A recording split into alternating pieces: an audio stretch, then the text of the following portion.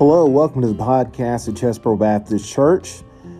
This morning, the speaker is Jeremy Adamson. He's preaching for me since I'm on vacation. And the title of his message this morning is The Heart of the Church. Please enjoy.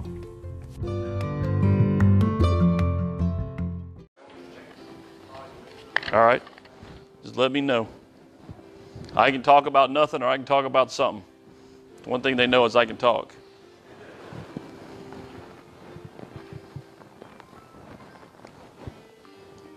Well, while we're waiting, y'all can go ahead and turn it Hebrews chapter 6. Hebrews chapter 6. I have a couple of initial texts. In my Sunday school class, I teach an adult Sunday school class at Arcola, and I was actually teaching all the adult Sunday school classes for a couple of weeks, and I went through some of this, and it's just something with everything going on with this. I think somebody brought it up with 2020. They're talking about it was a year of having great vision. Well, I can tell you one thing. If the Christians' minds haven't been opened up in the year of 2020, then we probably need an eye checkup, a spiritual eye checkup, because the eyes and the minds of Christians in the church should have been opened up this year and should be able to see what's going on in the world and the condition we're in and the shape we're in and the way we're going. So this has to do with kind of what had me start reading and digging and doing some more study.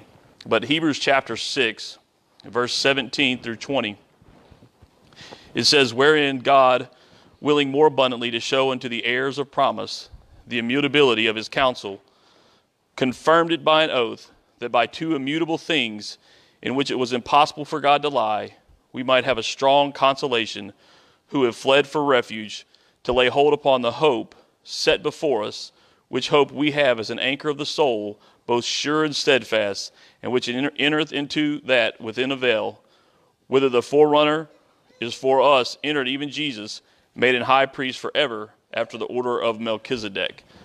Let's pray.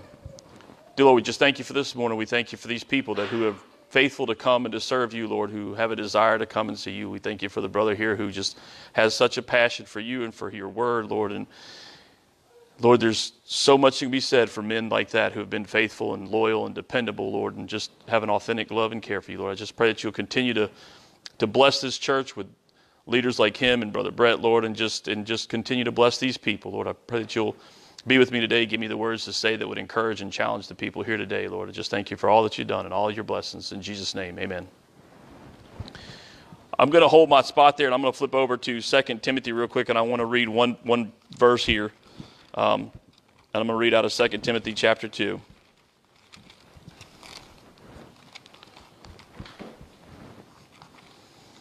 Chapter 2 and verse 19, and it says, 2 Timothy chapter 2 verse 19 says, "But in a great house there are not only vessels of gold and silver," verse 19, not verse 20. "Nevertheless, the foundation of God standeth sure, having this seal, the Lord knoweth them that are his, and that let everyone that nameth the name of Christ depart from iniquity." There, the first part of the verse, it talks about, nevertheless, the foundation of God standeth sure. And he touched briefly on this, and I promise you that there's a lot of correlation between what he said and what we will talk about today. But in Hebrews chapter 6, I want to go back to that and go through these passages of Scripture just to point out a couple of words here. But it says, "Wherein God, willing more abundantly to show the heirs of promise the immutability of his counsel, confirmed it by an oath." And it talks about the two immutable things. It's impossible for God to lie. We have a strong consolation. We have a strong hope. We have a strong understanding, a strong peace that we have because we have laid hold upon the hope set before us. We've laid hold upon the hope, which is Jesus Christ. The hope is not a hope of, "I hope so," which is often used in the English today, but that hope means a surety, an assurance, a confidence that we have in the hope set before us. And it says, which hope, that hope, which is Jesus Christ, we have as an anchor of the soul, both sure and steadfast, which entereth into that within the veil. That hope, that confidence we have, that is an anchor. And I want to talk a little bit today about an anchor, and in the other verses in 2 Timothy about a foundation. We live in a world that is in chaos and ever-changing. Up is down, right is wrong, left is right.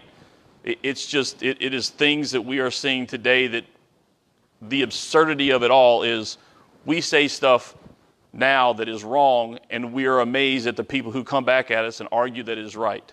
I use one of the ones, I talk about as abortion, because to me it's just so blatantly evil, and yet we have people who sit there and try to argue and are fully convinced within themselves that it is okay and have every justification in the book, and whether science says anything with it or not. But that is one of the worst, and there are so many things in between there that we have made wrong right. The society, the world has made wrong right. But we're in a world of chaos.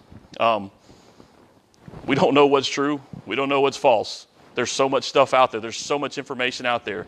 The strangest stories could be true, and the most sane stories could be false, because we don't know. But this chaos, that's Satan. That's what he does, and he is the one. He is the father of disorder.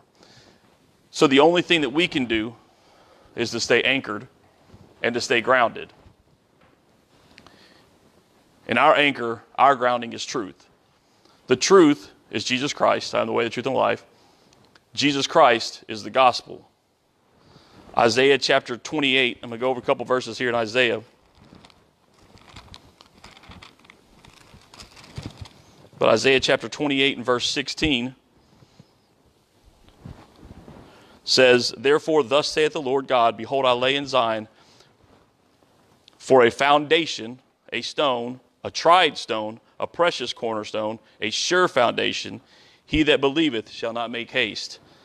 He is pretty adamant about that stone, about that foundation, which is Jesus Christ. Let me go back and read some of that verse again. A foundation, a stone, a tried stone, a precious cornerstone, a sure foundation. There's importance when you repeat stuff. They're making emphasis there. And it says, "He that believeth shall not make haste." If I flip over a couple pages here in Isaiah chapter 33, in verse 6, it says, "And wisdom and knowledge shall be the stability of thy times, and strength of salvation. The fear of the Lord is his treasure." Wisdom and knowledge. That's not earthly wisdom and knowledge. That is Bible wisdom and knowledge. That is spiritual wisdom and knowledge. Those things are stability. If there's anything anybody needs, specifically us as Christians need in this world right now, it is stability. And that stability comes from the wisdom and knowledge. And then our strength is salvation. And all of that comes from the fear of the Lord, and the fear of the Lord is treasure. So when we talk about this, our anchor, our grounding is truth. Truth is Jesus Christ, and Jesus Christ is the gospel. I read a brief book, and I'm teaching out of it off and on in bits and pieces. I'm teaching in order in my Sunday school class in like a little 15, 20-minute segments, and I've taught from it repeatedly, and this is one sermon that I've taught from it. But the book is called The Heart of the Church, and I think when we talk about the heart of the church, this is one of the problems we have in society. A lot of times we like to blame the world for what's going on in society. I have always been one to blame the church. I can remember back when September 11th happened, there were a lot of big-name preachers who went out and they said, getting hot up here, but a lot of big-name preachers that came out and said that it's because of homosexuality, it's because of abortion, it's because of this, it's because of that, and I don't believe that for a second. I don't think God's wrath was poured out for that yet. I think God's wrath to come is on that. I don't think we've seen God's wrath on that. What I truly believe, what I've taught, what I've grown up studying and reading, that was pure and simple. The people, the ones who were supposed to be righteous, the church, forgot how to be the church and how to be righteous and how to serve God. He, for a moment, in my mind and the vision that I have and what I see, for a moment took his hands and said, this is what could happen. And he allowed it to happen. And everybody turned to God and fell towards God, and everything was good for about a week. And then we forgot. Here comes 2020. Shockingly enough, 2020 has not had the same reaction that September 11th had. As crazy as it's been, you have people who are spitting in the face of God, and then you have people who are falling away from the church instead of falling into the church. That falling away that he was talking about, the Holy Spirit, you can see it happen. The Revelation where it talks about people believe There are a lot of delusional people out there. And I don't care what side of the aisle, whether you want to, if you want to talk politics, if you want to talk left or right, there's delusional people across the board. Because we are believing a delusion, because our confidence and our view and our vision is on politics or health or on something that is not God. And our vision in our heart, the heart of the church, is supposed to be the gospel of Jesus Christ. The heart of the church has become something different. And I don't know, in different churches there are different things, and each individual has to test himself. Each individual church is responsible for themselves, to try themselves and to look at themselves. But that's what we'll talk about. If you want to turn over, go ahead and turn over to 1 Corinthians, and I'll read something over there here in just a second. But 1 Corinthians chapter 15. But in the book that I was reading, The Heart of the Church, it talks about the gospel. It says the gospel of Jesus Christ is not a mere set of propositions. It is not a lifestyle or a perspective on life. It is not something we do. It is a historical, factual truth. It is something that did happen. It is literally by all historical understandings, it is indisputable that the crucifixion happened. It is something that happened. It is something that God did for us. It is the life, the death, and the resurrection of Jesus Christ. 1 Corinthians chapter 15, verses 3 through 5 says, by which also ye are saved. I'm sorry, that's verse 2. Step down to verse 3. It says, for I delivered unto you first of all that which I also received, how that Christ died for our sins according to the Scriptures, and that he was buried, and that he rose again the third day according to the Scriptures, and that he was seen of Cephas and then of the 12. The reason I read that last verse is because it was observed by multiple people, his resurrection. They know that he resurrected. It is a historical fact. It is undeniable, regardless of how much they deny it. They cannot challenge it. They cannot disprove it. And so we need to understand that. But the importance of these verses here also is that it talks about Jesus' life, death, and resurrection, which is the gospel. Jesus' righteous life, because it had to be a righteous life, his atoning death, and his victorious resurrection. And those first three songs that we played, that we had today, all addressed all three of those. But it was about Jesus' righteous life, Jesus' atoning death, and Jesus' victorious resurrection. And one of the things that we need to understand, I took a Bible course recently. I'm going back to college online. And I had to take one Bible course because it's a Christian college. And I know there are things that you know, but then sometimes they become very clear and take a different view in your mind. But one of the things that it made clear to me was the Bible is one story. We like to take out the stories to talk about Adam and Eve. We take out the stories to talk about Noah and the ark. We talk about Abraham. We talk about Moses. We talk about Jesus. We talk about the apostles and stuff. And we all look at these like it's a great collection of stories. But it's not just a great collection of stories. It is one story. It is one story only. All the other stuff tells that one story. And that story is the story of the redemption of God's people. From the creation to the fall to restorative offerings to full restoration to revelations and the return and the full reconciliation of God's people. It literally is just one story. It just breaks the story down into parts for us simple-minded human beings.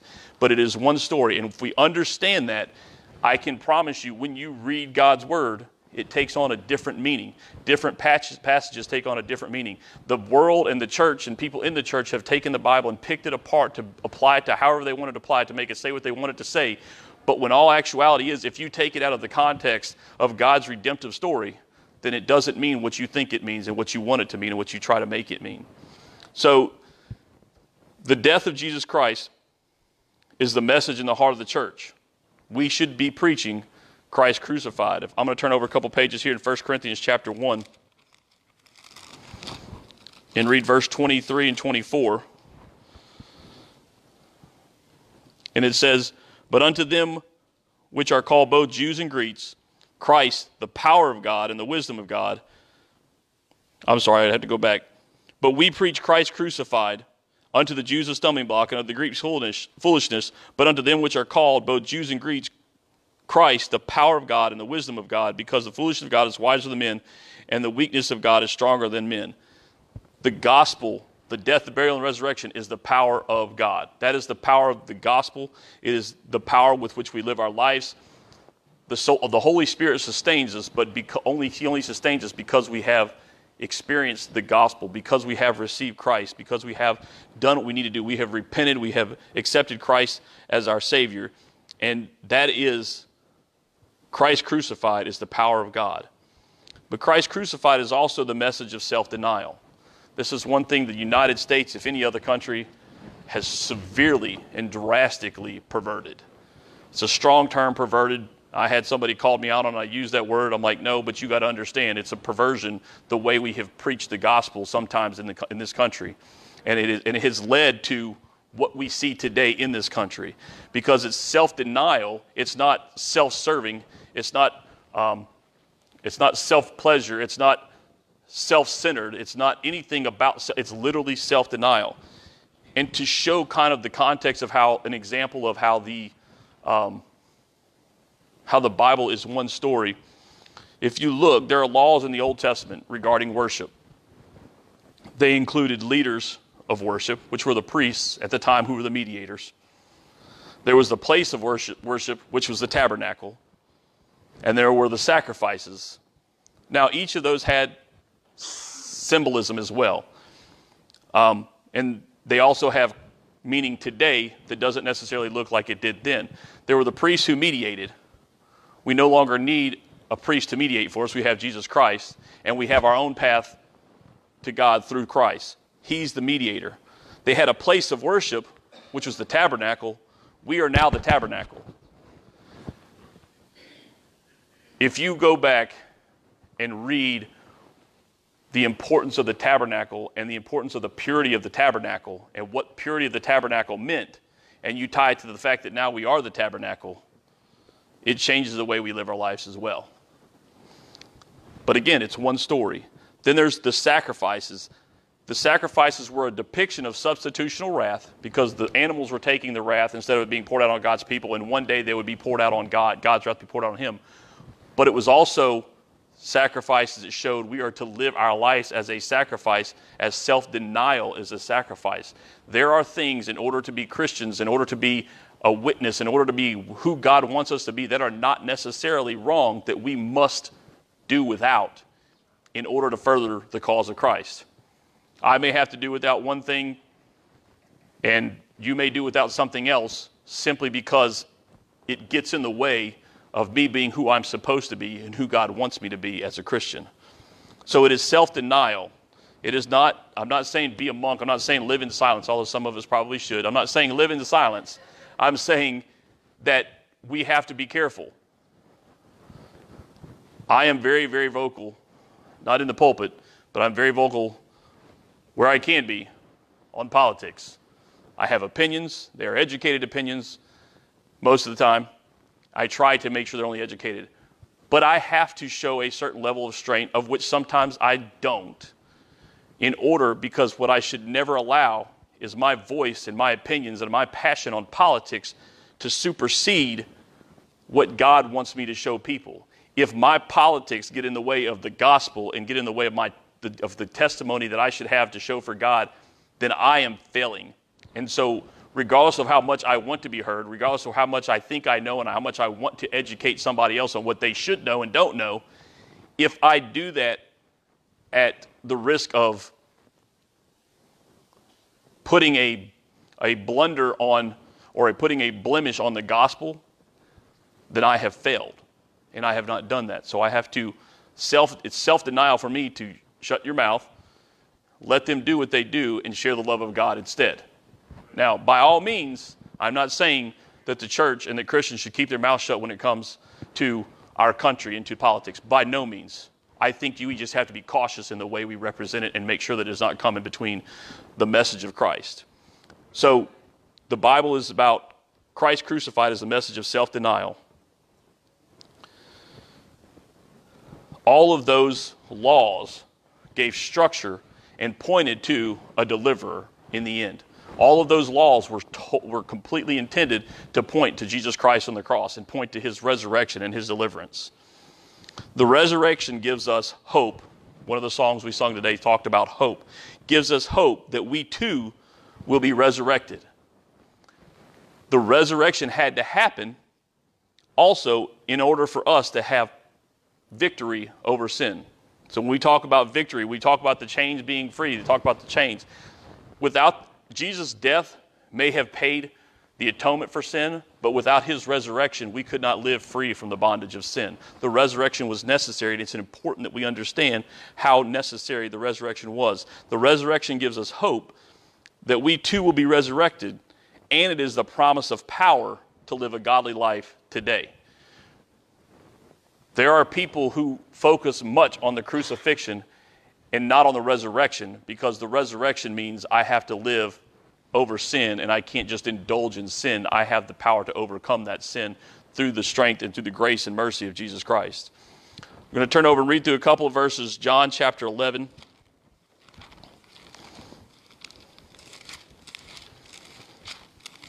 Verse 25.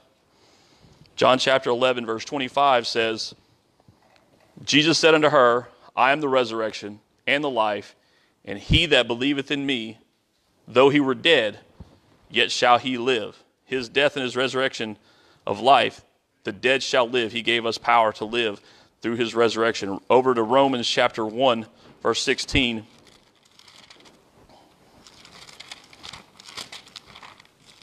Romans chapter 1 and verse 16 says, For I am not ashamed of the gospel of Christ, for it is the power of God unto salvation to everyone that believeth, to the Jew first, and also to the Greek. The gospel, the power of salvation, it is the power through which we live our spiritual lives every day. In order to have a spiritual life, in order to be able to live that, we have to have that within us. One of the things, listening to the songs that I was thinking about as we were singing, those songs have a nice catchy tune. They have an upbeat, upbeat tune to the song, and upbeat melody, upbeat tempo, all that stuff. And it's like you could really enjoy the song without knowing who God was. But when you know who God is and you listen to the words of the song and you sing the words of the song, all of a sudden that hits a little bit deeper. That's what we should have. And a lot of people will go to church, listen to a song like that, sing a song like that. The term the kids use is get in their feelings, and they're great. And they walk out the door, and that's it. That's all they have is their feelings. But when you truly have the gospel within you, you have the resurrection, you believe in the death, burial, and resurrection of Christ, and you've committed your life to that, you have that depth where it's not just about the music, it's about the words of that song that really grip you and really hit you in a place that some people do not understand.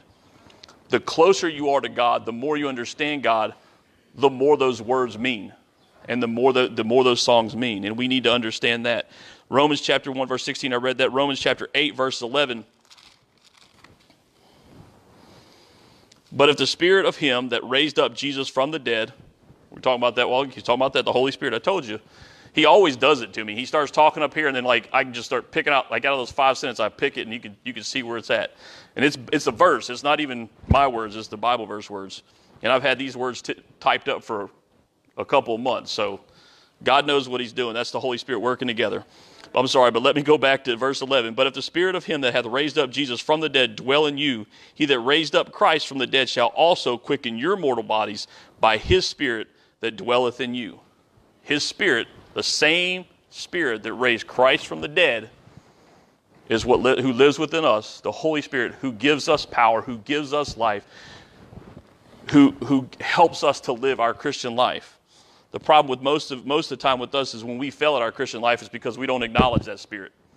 I heard a story about somebody who said they had the check engine light kept coming on in their car, and they fixed the problem by getting a marker and coloring over the light so they didn't see the light no more. Like, well, the light's gone, problem fixed. I think that's the way a lot of us Christians live our lives. We go like, all right, block that out, black that off, all right, no problem, no more. We just quit reading that portion of Scripture that speaks to us. We just shut that off, and we think it's taken care of. And then one day later on, if you're like me, I put off car maintenance. I get in the car to go take my son to practice, and me go to work. You turn the car over, and nothing happens. Car's sitting in the driveway right now because Jeremy put off maintenance. But we do that in our Christian life too. And I think that that's what causes much of the problems that we have today. You read over, let's go turn over now to Hebrews chapter 13.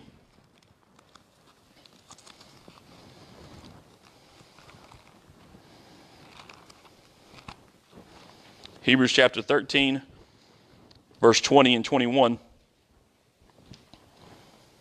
And I move back and forth through the Bible a lot because I love taking Old Testament, New Testament, and you love tying it together, all the correlation, because it truly shows how it is one story and how it all works together and how you need all of it.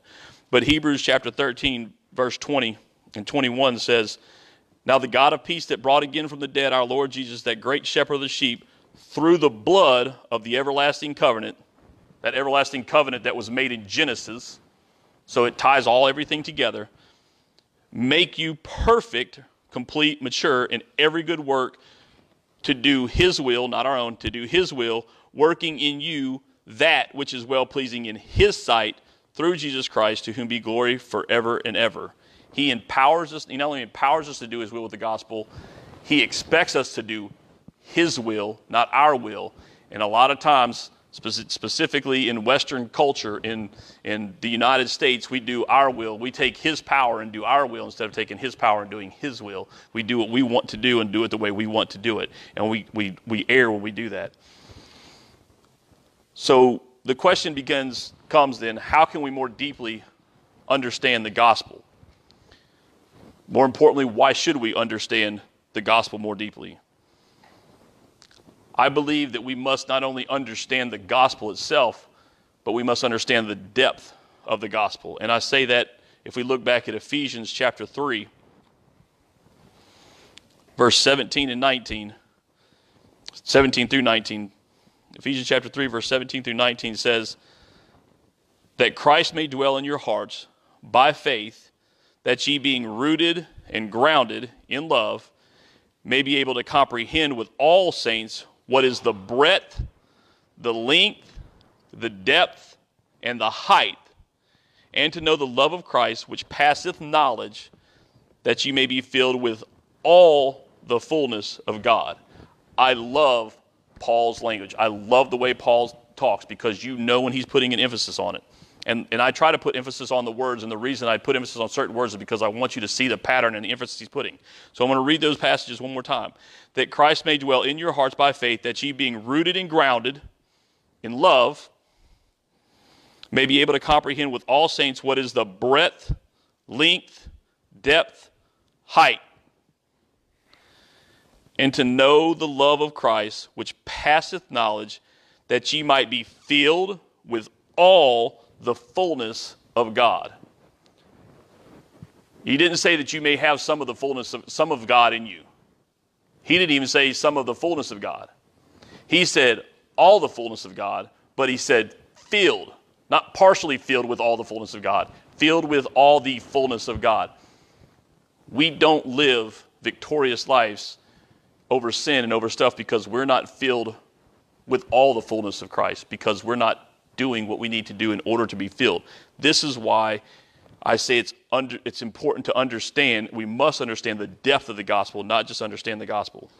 I've always said I'm not a theologian, but I believe biblically that it is the responsibility of every single Christian to be well versed in basic theology. Don't get scared about theology, but in basic theology of the gospel of Jesus Christ, for grounding of your own self and for sharing. 1 Peter chapter 3, verse 15. Get over here. 1 Peter chapter 3, verse 15 says, "But sanctify the Lord in your hearts, and be ready always to give an answer to every man that asketh you a reason of the hope that is in you with meekness and fear." Be ready to give an answer to every man that asks you. I see a lot of people. Social media can be a great tool. It can be a great discouragement, and it can be a great stumbling block. There are a lot of people out there who think that they have an answer for every man of the hope that is within them, but they haven't even the beginning of the understanding. But it says to be ready always to give an answer to every man that asks you for a reason of the hope that is in you, that is Jesus Christ. But it also says to do it with meekness and fear. That's humility and that's meekness.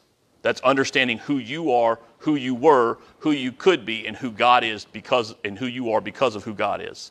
That's what it means, and that's the depth of it. But it says we are to be ready to give an answer. So to refer to the old quote I mentioned at the beginning, if you can't explain it simply, you don't understand it well enough. If you cannot explain the gospel, and I'm not doing this to call anybody out or to demean anybody or to make anybody feel bad, but I'm telling you our responsibility as a Christian, what I have just read, to be ready to give an answer to that hope that is within us. If we don't know it well enough to explain it simply, we don't know the gospel well enough. Right. We don't understand it. It is our responsibility as Christians to dig in and understand. And I'm going to tell you, in the age of Google, regardless of how bad Google is, you can use the other one that my mom sent me, the DuckGo or whatever the other one is that's supposed to not do all the other stuff and track. It's supposed to give you more accurate information, and it's not supposed to do what Google does. You can use whatever you want, but Google's effective enough. If you type in, I'm going to give you my cheat code, because if you type in justification KJV, you know what happens? They give you about 1,000 links that show you all kind of King James Version Bible verses that talk about justification. They didn't have that when I was a kid. And some of y'all, when y'all was a kid, they didn't even have the internet. Shoot, they barely had the internet when I was a kid. I mean, anything was just starting. I can remember getting on a computer and it was a big old huge thing, and playing games that I don't remember playing, chess and checkers, and that was amazing to me. But we have access to information that we don't use. We'd rather gravitate to the information that does us no good, or the information that stresses us out. We don't use the information that actually helps us create roots and gives us peace and helps us latch on to the hope and helps us to understand what's going to happen if we're a Christian when we go and we die and we go to heaven. That's the thing we should be grabbing onto. But for some reason, on Facebook and other social media, we grab the stuff that makes us crazy, and that's what we focus on. I got to steer my focus away from it sometimes. Sometimes it's not hard because I just read stuff and I'm going like, I don't even know how to respond to that anymore. Like whether it's political or biblical. I don't even know. I can't discuss things rationally when there is no rationale. I can't discuss things logically when there is no logic.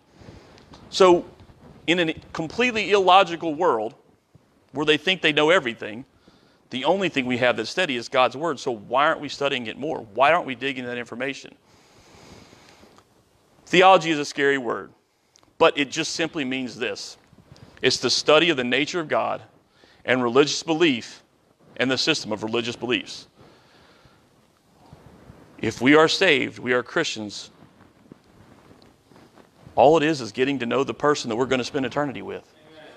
Getting to know why he did what he did, why we are who we are, why we can't do what we want to do.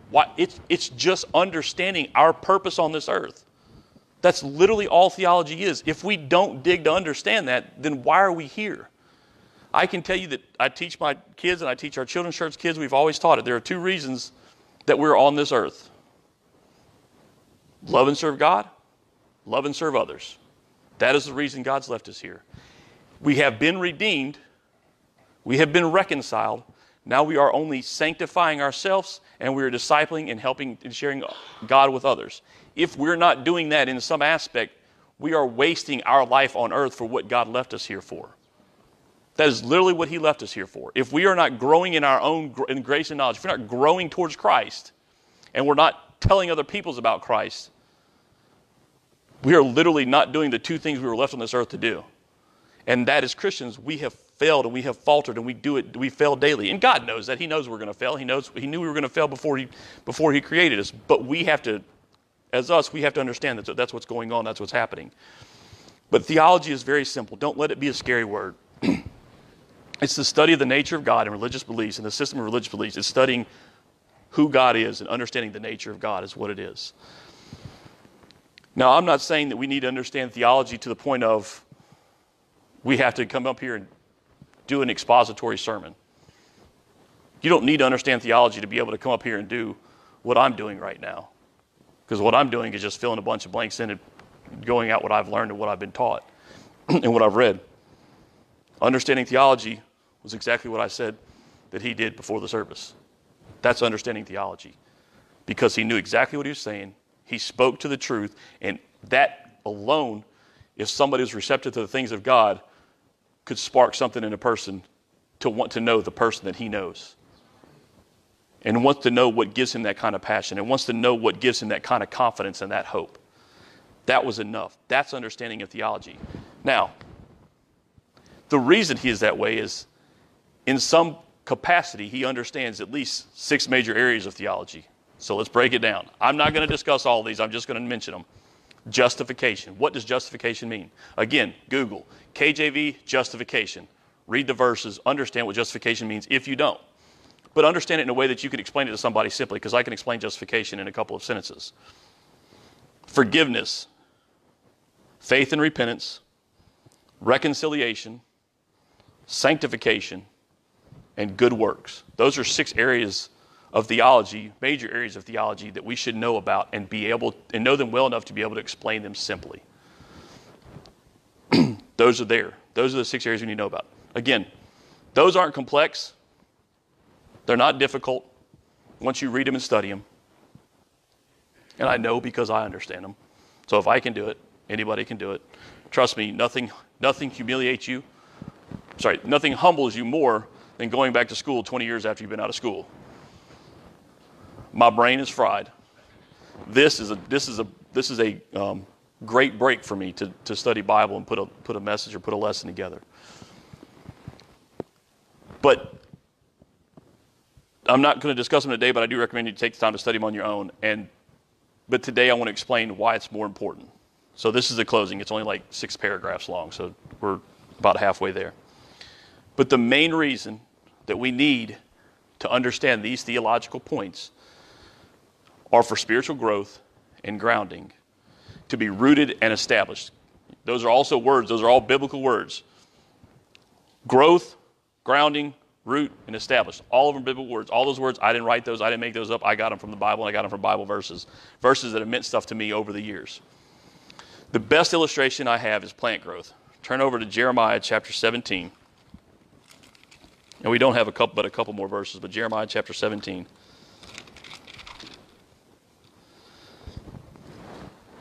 And just a disclaimer up front, I don't know anything about planting. I don't know anything about plants. I don't garden. If you look at my yard, I have people coming to Sunday school telling me that I need to go landscape my yard. I'm like, it's not happening. You know somebody that'll do it for free? Great, we'll feed them. Ashley will be more than happy to feed them if they will come to our yard. And she cooks and she bakes and she does it well. So we can pay good when it comes out. Outside of that, I don't know anything about it, but I do know a couple of things. I know what the Bible teaches me. So Jeremiah chapter 17, verse 7 and 8 says, "Blessed is the man that trusteth in the Lord, and whose hope," that word hope again, the Lord is, "for he shall be as a tree planted by the waters, and that spreadeth out her roots by the river, and shall not see when heat cometh, but her leaf shall be green, and shall not be careful in the year of drought, neither shall cease from yielding fruit." So this tree that is planted by the water, that's planted by the Holy Spirit, that's locked into that communication and that fellowship with Jesus Christ, that tree, that individual who is there, the roots spread. We see the tree and the plant grow up. We don't see what happens underneath, but we know it spreads. It grows underneath as well. So the roots grow. When the heat or the trials and tribulations come, the leaves remain green because they're connected to the source. And they're not worried about the year of drought, and they don't stop yielding fruit because they're connected to the source. This world is going downward quickly. I'm not convinced that it can't get better. I'm not convinced that it will get better. What I do know is that if we as Christians don't do what we're supposed to do as Christians, purely as Christians, it will not get better. But what we do understand here is, in order to be the Christian that we need to be, we have to understand this, what they're about the tree that's planted by the waters. We need to be that tree. The water is the living water, is Jesus Christ, is the Holy Spirit, is God himself. The roots are where the nutrients enter the plant. Pretty sure I got that factually correct. But the roots are where the nutrients enter into the plant. So it's important to have strong and deep roots in order to get the proper amount of nutrients, as much nutrients as possible. But it's also important because deeper roots are what secure the plant to the ground. We live in Louisiana. We see hurricanes all the time. We see trees not just snapped in half. A lot of times we see trees laying with their roots all out everywhere. Why? Because the tree didn't have deep roots. In 2020, there's a lot of Christians who didn't have deep roots. And you see them laying down, and you see their roots exposed because they didn't have deep roots. Some of us may have been tested and may have been leaning because we didn't have deep roots. Some of you may be struggling right now because you don't have deep roots. All I'm saying is the gospel and the understanding of the gospel and theology. I'm not talking about an understanding of each individual story in the Bible. I'm talking about an understanding of the gospel, of who God is, of what God did for us, of why we're on this earth. I'm talking about that basic understanding of what the story, the redemptive story of the Bible is. If we understand that, those are the roots. That's what digs us in. That's what keeps us. That's what gives us the hope when they're in the middle of the Sahara Desert. I told you, I'm going to keep coming back to it. That's what keeps us there. Because we are grounded and because we are close to the source and because we have that. So the strong and deep roots provide nutrition, but they also secure the plant to the tree, to the earth, to the ground. In other words, the roots feed the plant and the roots fix the plant to where it's at. So as Christians, we need to have our roots deep here in the Bible, deep in God's Word. The American church, and when I say the church, I want to clarify, I don't mean there's an overwhelming, some leader of this great church. I mean the American church, the body of Christ, the born-again believers who are the body of Christ are the church. The American church as a whole has become weak in its roots because we have become weak in our understanding of God's nature. That's not something that just happened. We started losing God's nature a while back. Shortly after World War II, and during World War II, wasn't alive then, but you can read all the stories of how the people turned to God and how the people were following God. And then shortly thereafter that, around the time of the Vietnam War, there was a falling away. There was a self-serving and a self-pleasing generation that came up, and they focused on that. And we can break down all kinds of examples. I can do that later on, but I'm not going to do that here. But the church started walking away from God as a whole. Because they quit understanding God's nature, because they quit seeking to understand God's nature. We have a shallow faith because our roots are shallow. Our roots are not receiving the necessary nutrients that we need to live a strong, grounded, spiritual life. The Bible talks about fruit. And I'll say it again. The roots grow down and the plants grow up. Both have to happen in order to be a healthy plant. In order to be a healthy Christian, our roots have to grow down and we have to grow up. If we're just growing up, something's going to happen and we're going to falter. If we're just growing down, you can't just grow down, because if you're growing down and growing deep, you're going to grow up. You're going to get the nutrients. You're going to be grounded in what you need, and you're going to grow taller. So the American church has either done one of two things in large part.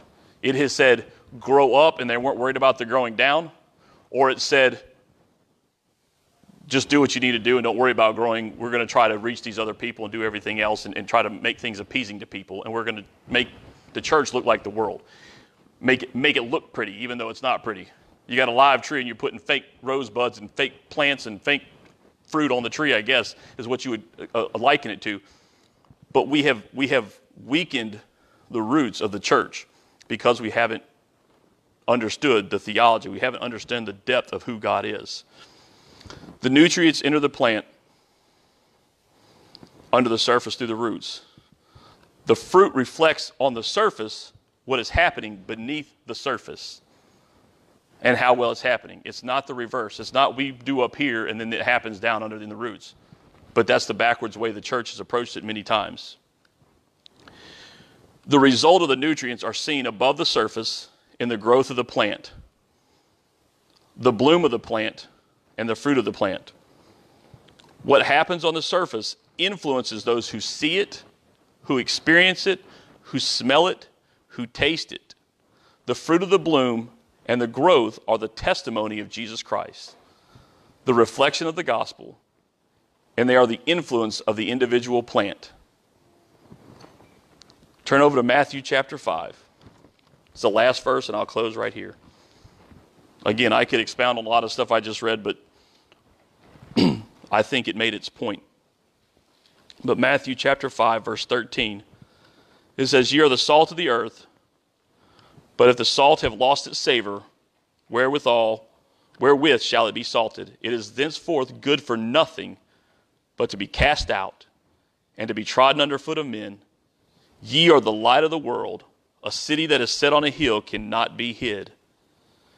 Neither do men light a candle and put it under a bushel, but on a candlestick, and it giveth light unto all that are in the house.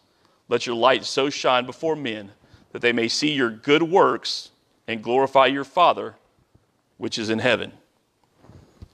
The problem with America today, the problem with the world today, is the church has lost its influence in society.